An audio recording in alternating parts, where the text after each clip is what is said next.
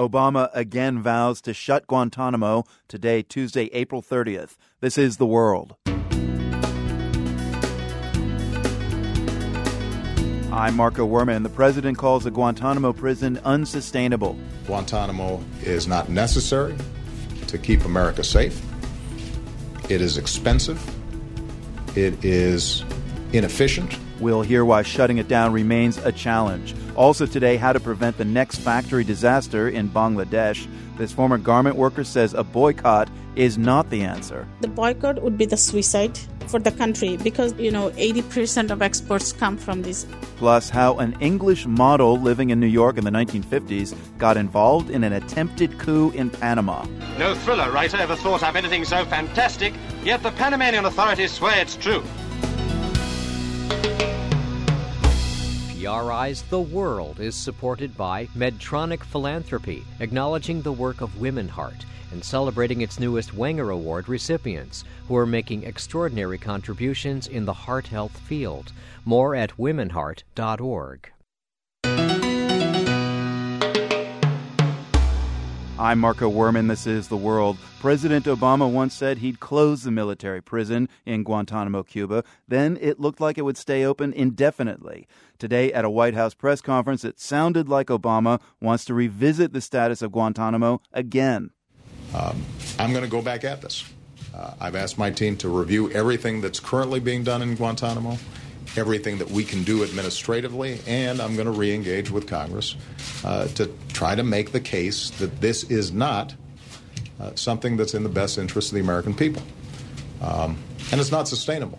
The World's Arun Roth has been covering events at the military prison for years. Arun, this sounds huge. I mean, let's put the comments, though, from the president in context. What was the question that he was replying to? Well, he was asked about the hunger strike going on in Guantanamo right now, which we've talked about on the program, and it's just getting worse and worse and worse. Out of 166 detainees, 100 are now on hunger strike, more than half of them. 21 of them are having to be force-fed nutritional supplements, having a tube put up their nose, down into their stomach, being force-fed to keep them alive. Just today we found out that they're sending 40 more medics down to Guantanamo Bay. It's basically they're going to have 1-to-1 ratio of medical personnel to prisoners. And the AMA today said that they object to this regime of force-feeding. They consider that to be a violation of rights. So what do you reckon is the heat and criticism that the president's been getting on the hunger strike?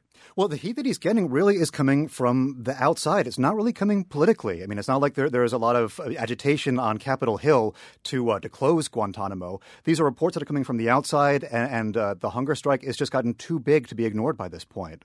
So Truth Squad this for us, Arun. Is it accurate to say Obama really wanted to close Guantanamo but was stymied by lawmakers on Capitol Hill? That's the president's line, and that's mostly true. There was a line put in the National Defense Authorization Act last year, which restricted the president's ability to transfer detainees. There's arguments about whether or not there would be able to be waivers under those contexts, if he could transfer them under different set of circumstances. Also the fact that he could have vetoed those bills, but he didn't. But his hands are basically tied now when it comes to transferring detainees out of Guantanamo. So what kind of political battle will President Obama be facing on Capitol Hill if he wants to try and deal with this place, even shut it down? Initially, 4 years ago when he talked about closing Guantanamo when he first came into office, there were two senators in the GOP that were talked about being potential partners for him and who wanted to close it potentially. That was Senator Lindsey Graham and Senator John McCain. We've seen, Marco, over the last 4 years, those two senators have turned into two of President Obama's most bitter critics on foreign policy. So honestly, it's hard to imagine a path forward here, who he's going to work with on the other side of the aisle to get the prison camp closed. I got to say, this press conference today, it's the most we've heard about Guantanamo from President Obama in years. What is your big takeaway from this, and do you see this as a win for the detainees' hunger strike? That is my big takeaway. I mean, the remarkable thing is that it seems like the hunger strike won. Nothing else. Nobody was putting this back on the political map as far as it goes. Again, nobody was talking about it during the election. Nobody's been talking about it in Congress. It's been the fact that this hunger strike has gotten so big, so nasty, they had to put down an uprising, basically, that, yeah, you would say basically it looks like the hunger strike worked. They're back on the map and it's being discussed again. So as for the hunger strikers themselves, how much longer will they be striking, especially with these medics down there? It's an interesting question because I'm very curious to see how news of this filters down to them. We know that they've heard word about the fact that the base was not going to be closed from their lawyers. Word is going to filter down again when they have conversations with their lawyers. They're going to hear about the comments the president made, and it's going to be interesting to see what sort of effect this has on the behavior down there. All right. The World's Arun Roth. Thanks so much. Thanks, Marco. In Bangladesh, the anger and pain have not subsided. Almost a week after a building collapse left almost 400 garment workers dead and many more still missing. Today, the owner of that building appeared before a court in Dhaka, the capital, while thousands of demonstrators demanded the death penalty for him. And it's not just the building owner who's under pressure over inadequate safety standards. So are the many Western retail giants that had some of their clothes made by one of the 5 factories inside the collapsed structure. 2 of those Western companies have offered to compensate some of the victims' families. One of the retailers, British clothing store Primark, said its offer includes long-term aid for children who lost parents. Companies like Primark do business in places like Bangladesh because they're looking to lower the cost for their products, and consumers benefit by paying less for clothes. But is price the only thing that Western consumers worry about? Apparently not, as the world's Leo Hornak found out when he spoke to shoppers outside a Primark store in London. I kind of see it as quite like a cheap, not very nice store, but I went in there just to pick up some stuff for someone else. So yeah, I do occasionally come, but I know of the bad reputation.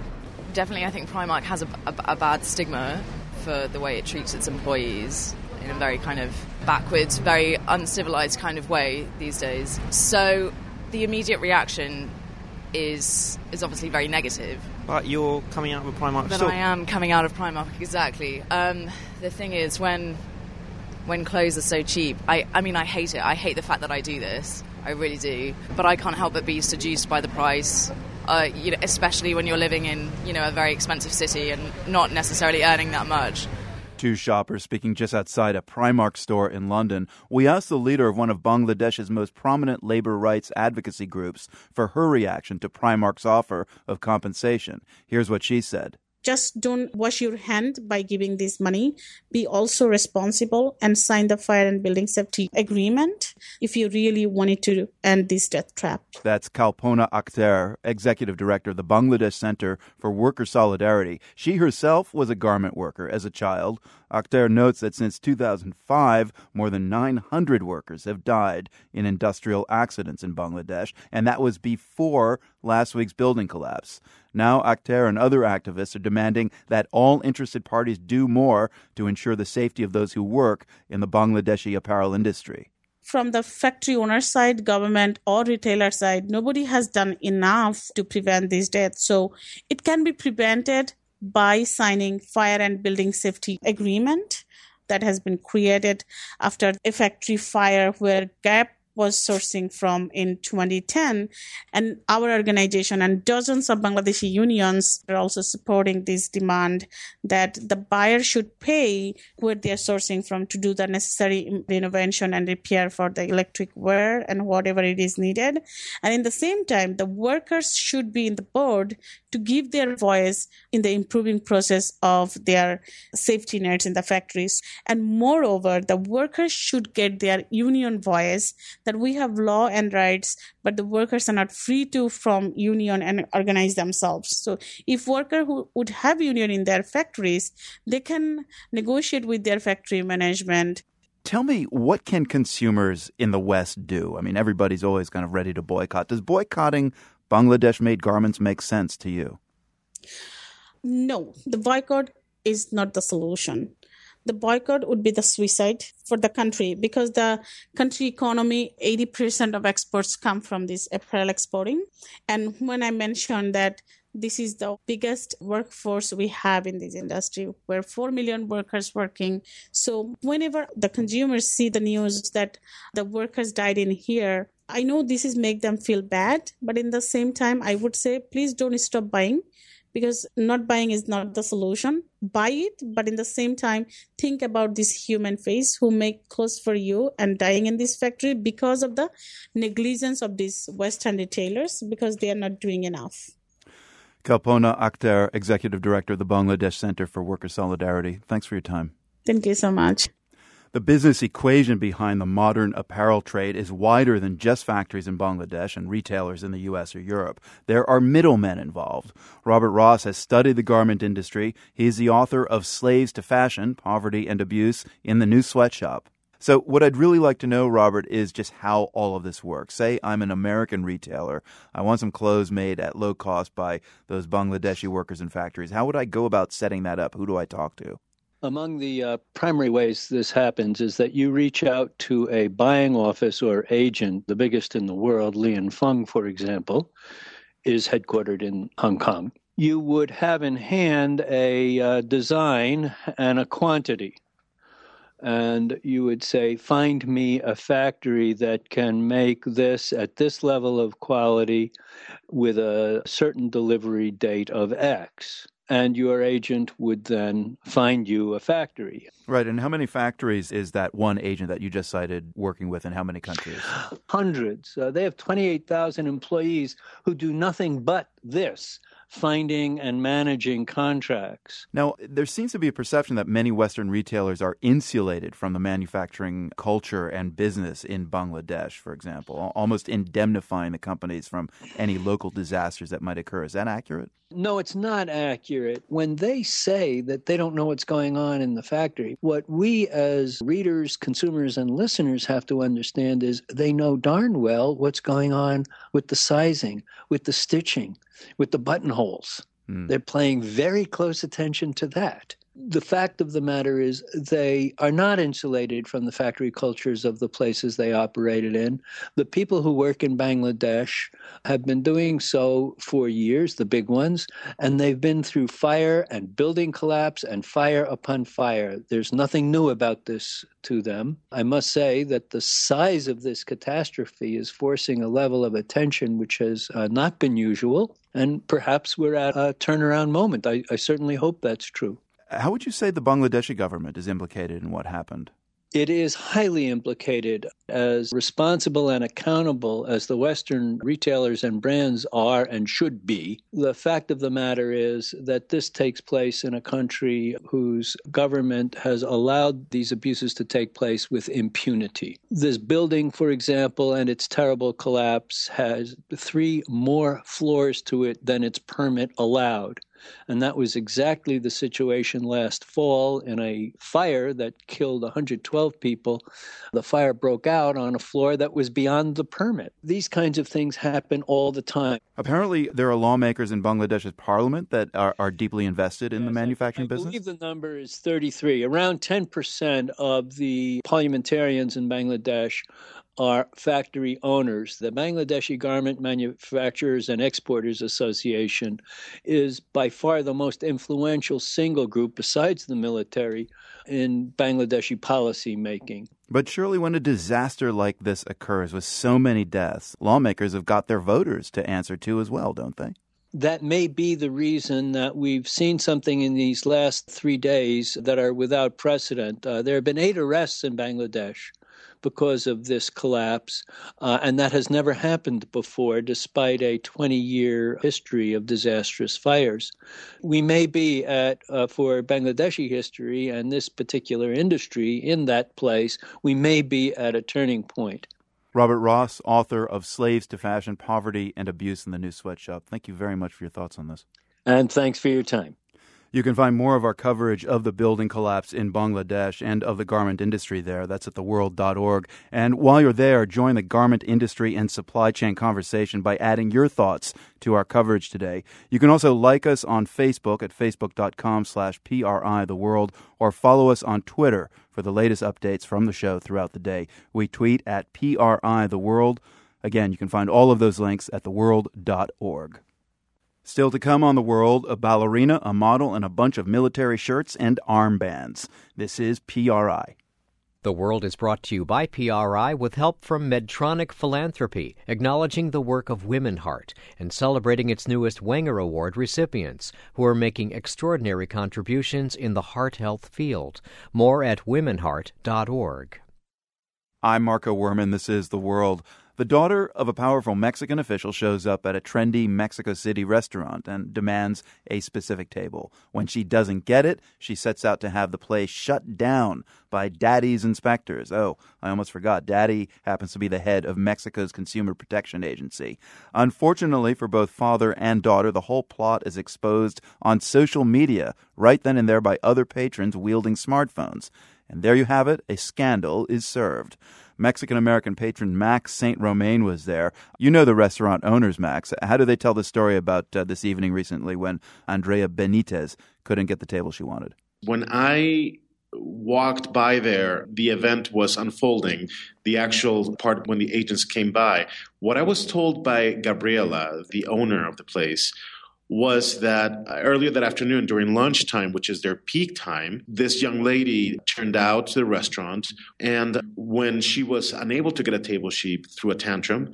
Then she started throwing around the fact that she was the daughter of a powerful person. So when she threatened to actually send inspectors, that's when things started getting a little serious and a little dark. These inspectors showed up. Did they find anything amiss in the restaurant?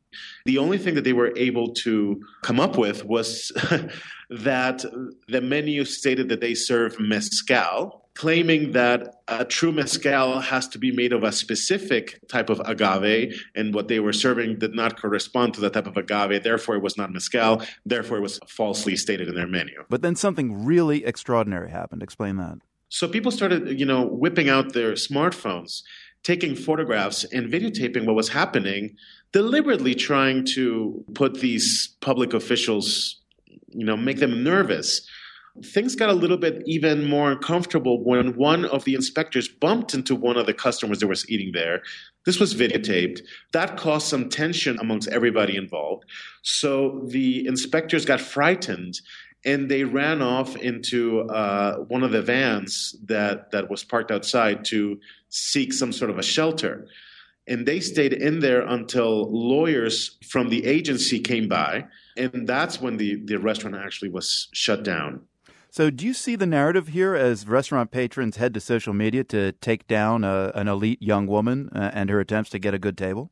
This story comes with a long-standing baggage of corruption that we've carried through here in Mexico for decades and decades, associated to the PRI, the party that was in power for more than 70 years up until about 15 years ago.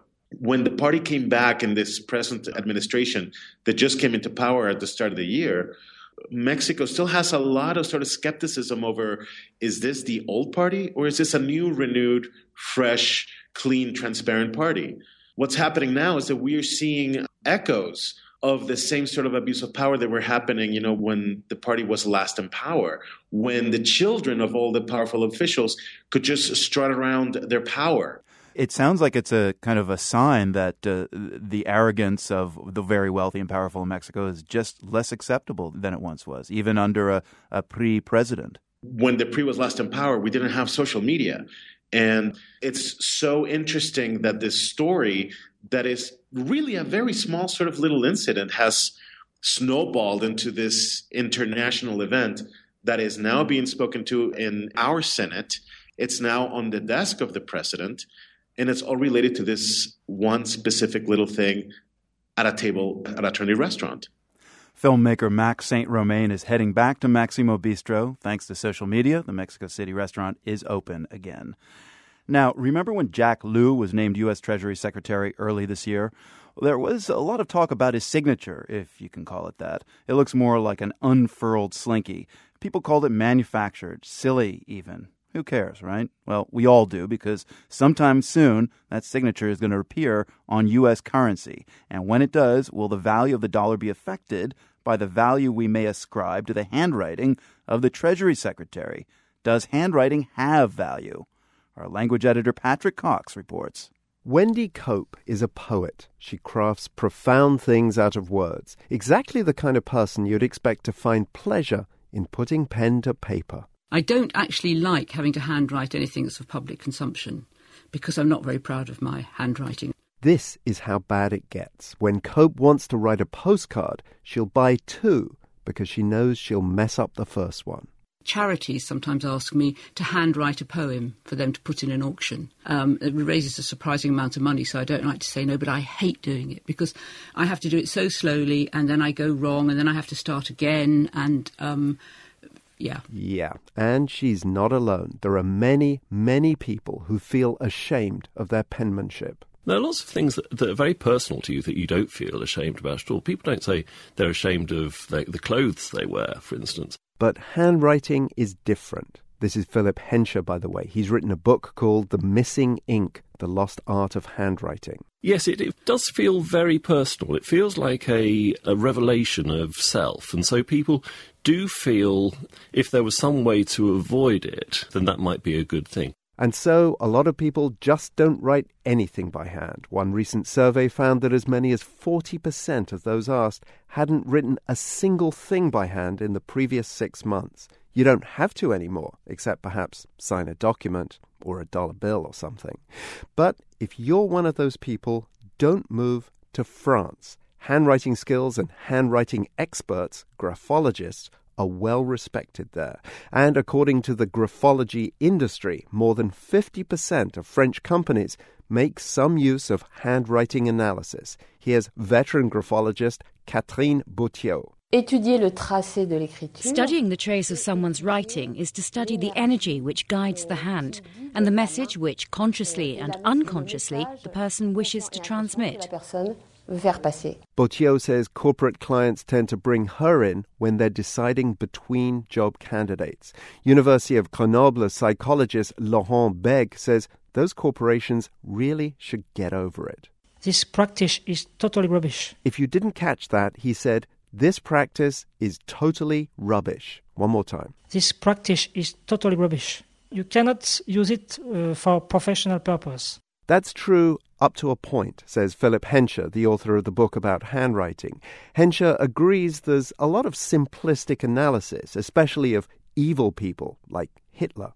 Hitler is a great favourite of graphologists over the decades, some of whom make startlingly stupid observations about him. My favourite one was the one who said that there was a great significance in the fact his writing leaned so far to the right. But Henscher sticks to the belief that handwriting is personal, which means two things. We can learn something about the person from the writing, and because of that, Henscher says, handwriting is the best medium for intimate communication. A couple of weeks ago, I picked up an old copy of Vanity Fair that I'd had for decades, and out of it fell a little handwritten note that my sister had left for me when I was in hospital. It was just a completely unremarkable note saying, I saw that you fell asleep and I'll be back later today. Love, Kate. And that was it, really. Now, that was from 32 years ago. It was absolutely full of her personality. I saw it and I knew immediately who'd left it for me. If she'd sent me a text message, would I still have it after 32 years? Would I still have that connection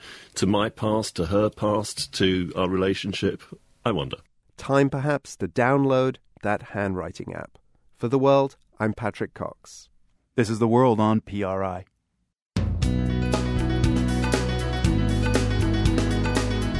I'm Marco Werman. Ahead, how an English fashion model got mixed up with one family's plan to overthrow the government of Panama. Actually, no, don't worry, Judy. My family are famous for revolutions. It's our sort of career, really. We go from one president to another, overthrowing people. PRI's The World is supported by Medtronic Philanthropy, acknowledging the work of Women Heart, and celebrating its newest Wenger Award recipients, who are making extraordinary contributions in the heart health field. More at womenheart.org. I'm Marco Werman, and this is The World, a co-production of the BBC World Service, PRI, and WGBH in Boston. In China, leaders are taking a gamble. They're trying to get more and more Chinese to move to cities as a way to boost the country's slowing economic growth. Chinese migrants also see urban living as their economic ticket. But there's a problem. Many of those who've gone to the city can't access the same social services as other urban dwellers. And that's because of a resident permit system called hukou. The Communist Party has long used it to restrict movement, though it's considering reform. It's another policy that's past due for change. The World's China correspondent, Mary Kay Magstad, has a second part in our series, China Past Due.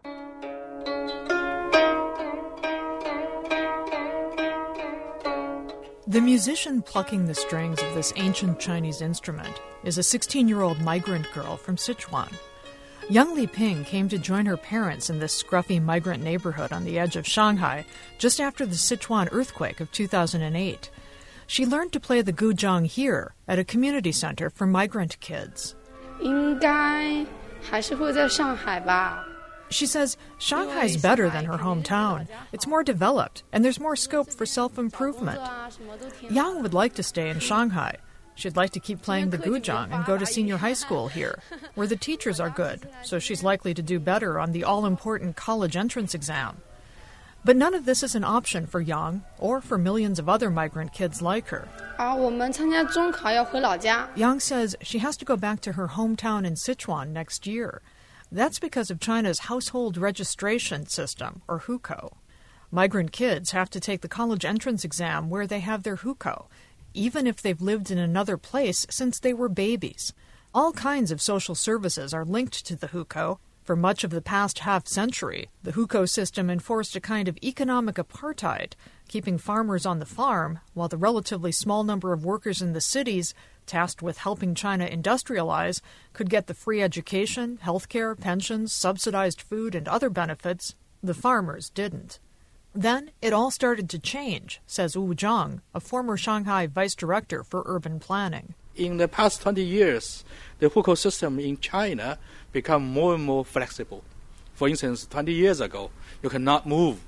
But now, we can accept all the people if you can find a job here, if you can find a place to live. So now, Shanghai has about 10 or 11 million migrant workers without urban hukous. The problem is how to let this part of the population share the public service as much as the local people who has a hukou. It's a problem all over China.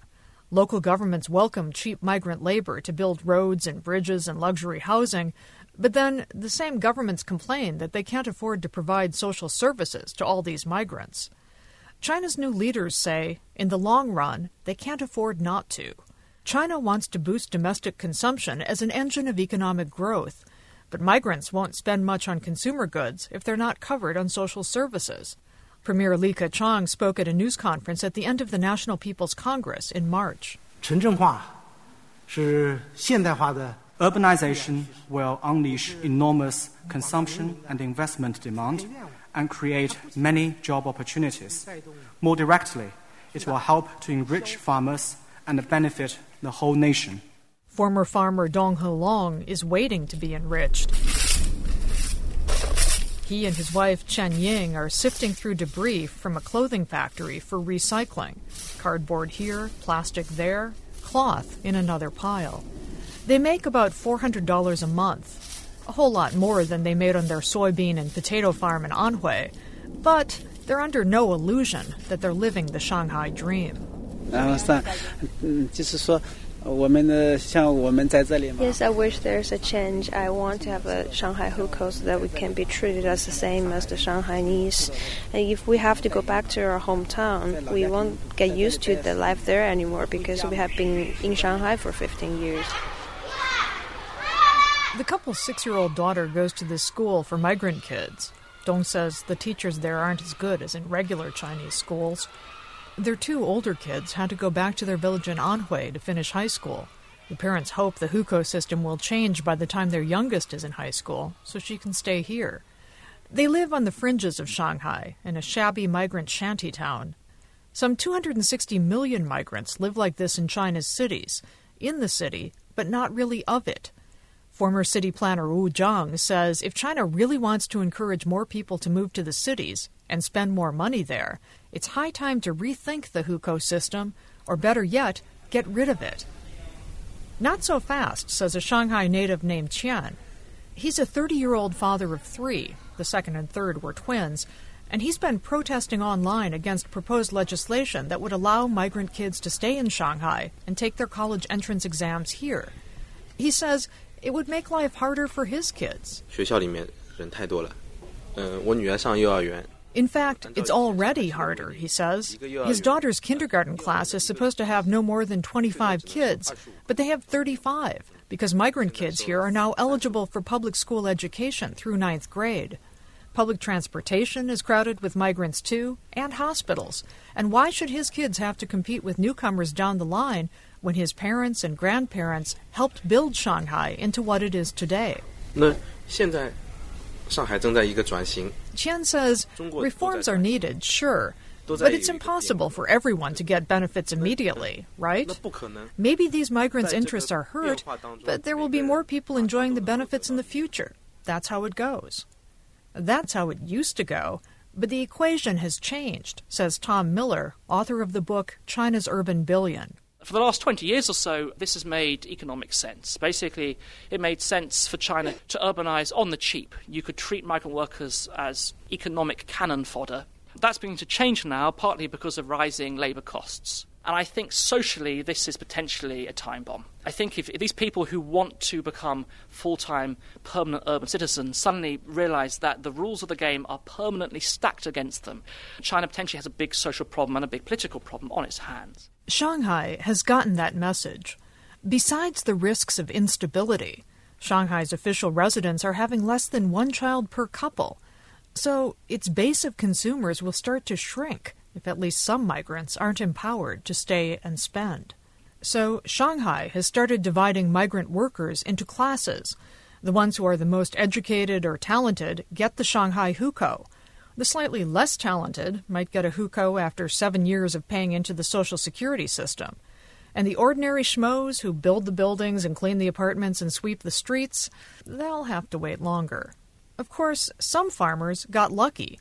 They didn't have to come to the city and wait for a hukou. The city came to them. This thoroughly urban neighborhood was once the village where farmer Li Jinqi was born 68 years ago. He's written a series of memoirs about life in the village. As a village kid, he saw the Communist Party come to power. As a teenager, he became a barefoot doctor, then worked as an accountant for a collective farming unit. Then Mao Zedong died and economic reforms began. The city expanded and swallowed Li's village. He was given an urban hukou and an apartment in a building where his family's house used to be. Not a bad life, he says. Li says urban residents have it much better than farmers. We get pensions, we have all kinds of welfare, and we don't have to work so hard. His one concern is that crime in the area has gone up. New migrants moving in, he says. I ask if he thinks it's time to end the hukou system so other farmers who want to become urban residents can enjoy the social services he does now. Of course not, he says. The hukou system is necessary. Without it, the country couldn't control its population. Every country should give each person a hukou and control their movement, otherwise there'd be chaos. I tell him that most countries don't, in fact, control the movement of their citizens. He's surprised. I suggest that it's a relic of an era in China's communist rule that perhaps no longer fits modern times. He disagrees. He says, we Chinese used to live in a feudal society where the emperor himself decided everything. That was barely more than 100 years ago. In China, there is always regulation. In a family, the oldest one regulates. In a production team, the team leader regulates. In a village, the village chief regulates. We've been doing it this way for thousands of years. Everyone needs limits. But for a 16-year-old migrant girl with a flair for music and great expectations, there's no reason to be held back. She and millions more of her generation expect better. And China's new leaders know that China's future and the parties depend on delivering it. For The World, I'm Mary Kay Magstad in Shanghai. You can find more on the China Past Due series at theworld.org. And tomorrow, in part 3 of our series, we look at one of the fastest growing sources of social unrest in China, land grabs and property rights. For all the shifts and changes, China remains the product of its revolution. But the history of the world is also littered with failed revolutions and attempted coups. One such attempt took place in April of 1959 in Central America. The world's Alex Gallifant is here. And Alex, this is a weird story, isn't it? This is weird and wonderful. First off, you need to know who Margot Fonteyn was. A ballet dancer back in the 1950s. She was a star with Britain's Royal Ballet Dance with Nureyev, and she had the world in her feet, you might say. And Fonteyn was married to a man from Panama by the name of Roberto Arias, Tito for short. And they made their home in London, and all was well. Margot and Tito. Right. Tito was the son of a former president of Panama, and his family opposed the then president. And so in 1959, Tito had a bright idea. He would overthrow Panama's leader and take the job for himself. Fonteyn would be the country's first lady, the Queen of Panama even. Romantic idea. I'm guessing it didn't quite work out like that. No. Back only 2 days after release from Panama City Jail, Dame Margot Fonteyn came home. All wanted to know whether she and her husband, Dr. Roberto Arias, had been in any plot to overthrow the government of Panama. No thriller writer ever thought up anything so fantastic, yet the Panamanian authorities swear it's true. Anyhow, I thought the whole thing was hilarious. It was all so amateur. Is that Margot Fonteyn herself? No, that is a woman named Judy Tatham. She was a friend of Margot Fonteyn's. These days she lives in quiet retirement in Italy. But she played a small role in this attempted coup in Panama, and she just spoke to the BBC program Witness about it. Okay, so how does Judy Tatham fit into the whole story? Well, she was a model living in New York, and one day in 1959, Margot and Tito, they come to New York, and they meet up with Judy for a meal at the Plaza Hotel. And we had breakfast together, extraordinary meal the Americans have. And she said, Judy, we wondered if you could get some shirts for us. Of course I can. How many do you want? Thinking 2 or 3. And he said, I should think about 500. Enough for a small army, in other words. Not that Judy Tatham pried too far. I kept my cool, and being English didn't ask questions. And Marco, this is one of my favorite things about this story. Judy Tatham has this ultra-refined sense of manners and decorum, and it always supersedes whatever giant elephant is going on in the conversation. No revolution was mentioned, of course. I was too polite to ask. Of course. Of course. But knowing Tito and his family, Tatham figured it out, especially when they asked her to use her contacts in the fashion industry to procure 500 armbands. 500 armbands, that'll do it. And so eventually Judy Tatham says to them, if there's a revolution about to happen, let me come along. So he said, oh, all right, and you can bring the armbands. And I thought, how am I going to take 500 armbands to the customs? And I was walking through Macy's, and they were offering giant packets of sanitary towels. And I thought, that's it. Took out all the sanitary towels and stuffed all the armbands in. Yeah, most curious armbands ever, right? There's this unbelievable mixture of naivety in this story, which Tatham fully admits to. Plus, glamour, arrogance, entitlement, romance, and deep unreason, like the thought that people might actually get killed, never seemed to cross anyone's mind in all of this. All right, so was anyone hurt? It doesn't seem so. Judy Tatham herself was only in Panama for a week before the attempt itself. And when it happened, it was a total flop. Margot and Tito arrived by luxury yacht and were given up by local fishermen, and promised support from various quarters never materialized. After a couple of days in jail, Margot was flown to New York by the British, and she stayed with Judy Tatham. And Judy asked Margot what had happened. Really? No, not really. Because I have English manners, and I never ask awkward questions to people that are going to embarrass me. Alex, how did all of this end?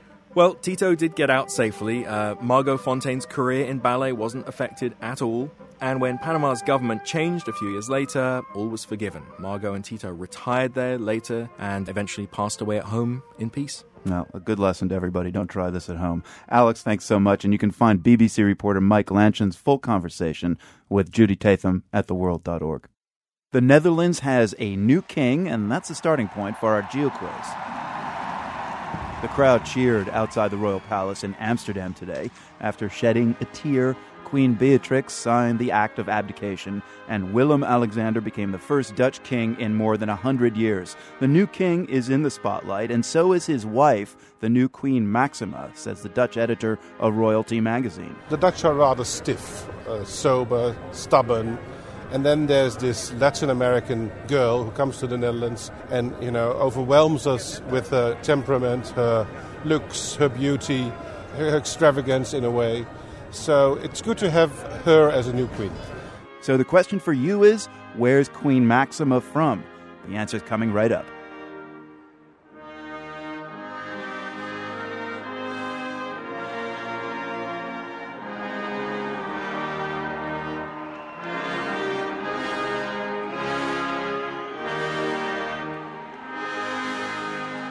Hail Hoot, this is PRI.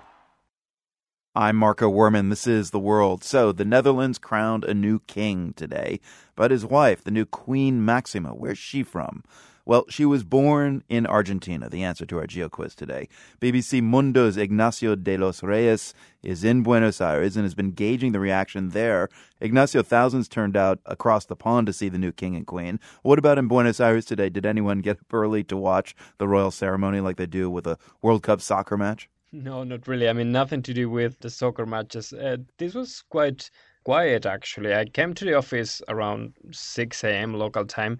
All the cafes I passed by were completely empty. I mean, nothing to do when you have thousands of people waking up so early to watch a football match.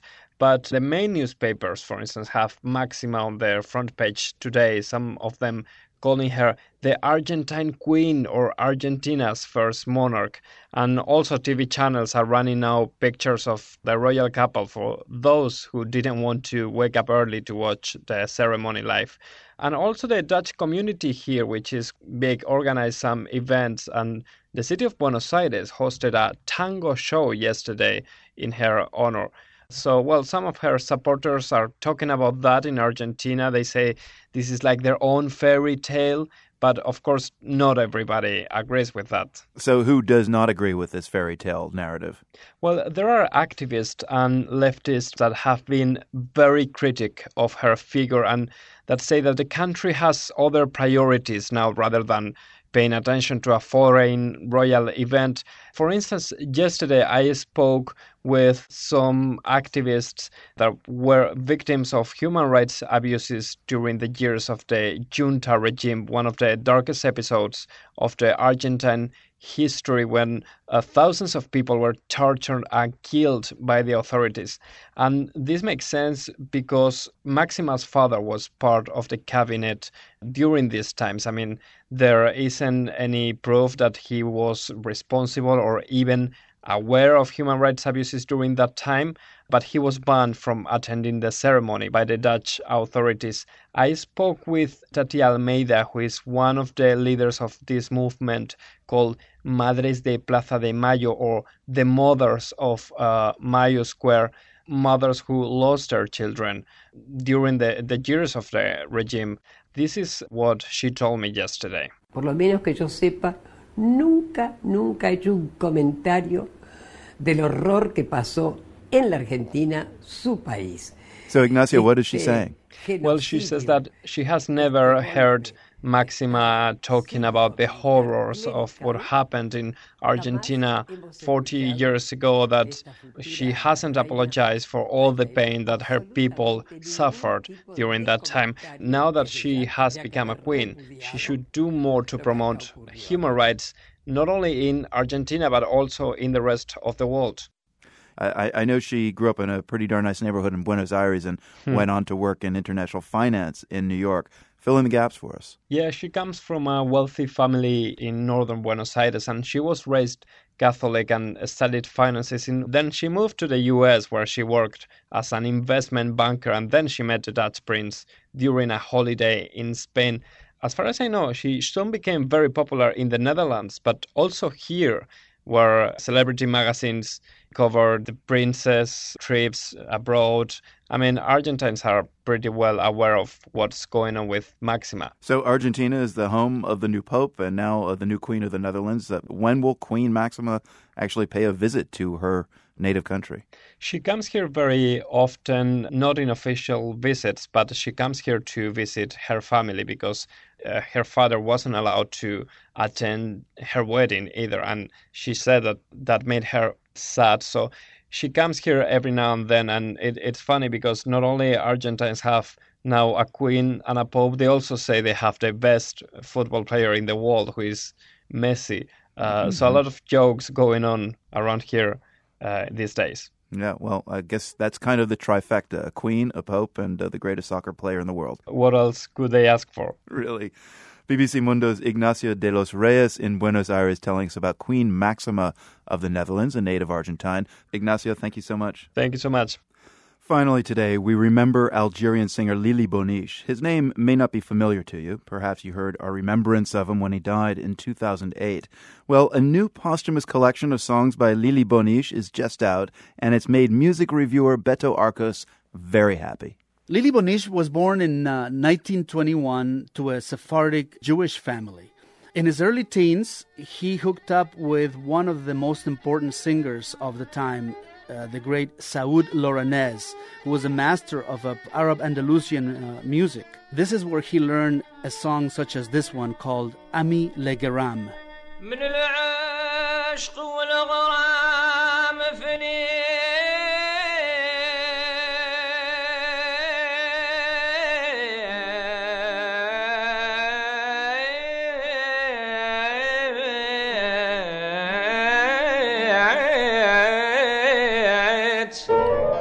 At the age of 15, not only did he make his musical debut, but he was also offered to host his own radio show. I mean, can you imagine at the age of 15 in Algiers and Radio Algiers?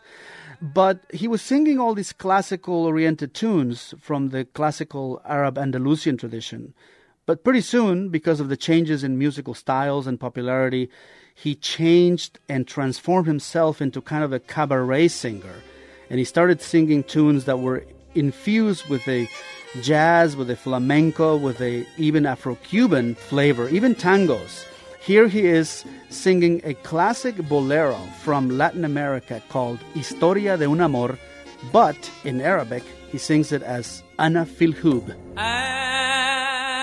أنا في الحب ماذا عديت سهرت الليالي ماذا قصيت عطل دموعي وبكيت خبيت سري وجميت هذه قصي في الحب.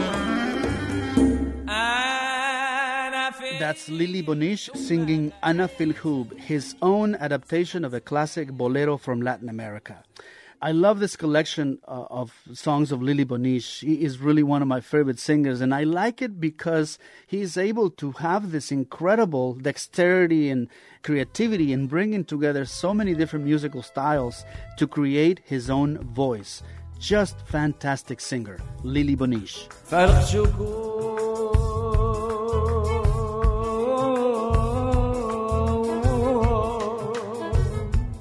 Reviewer Beto Arcos there telling us about a new collection of songs by the late, great singer from Algeria, Lili Boniche. We've got a great video of a performance by Boniche at theworld.org. From the Nan and Bill Harris studios at WGBH in Boston, I'm Marco Werman. Glad you could join us.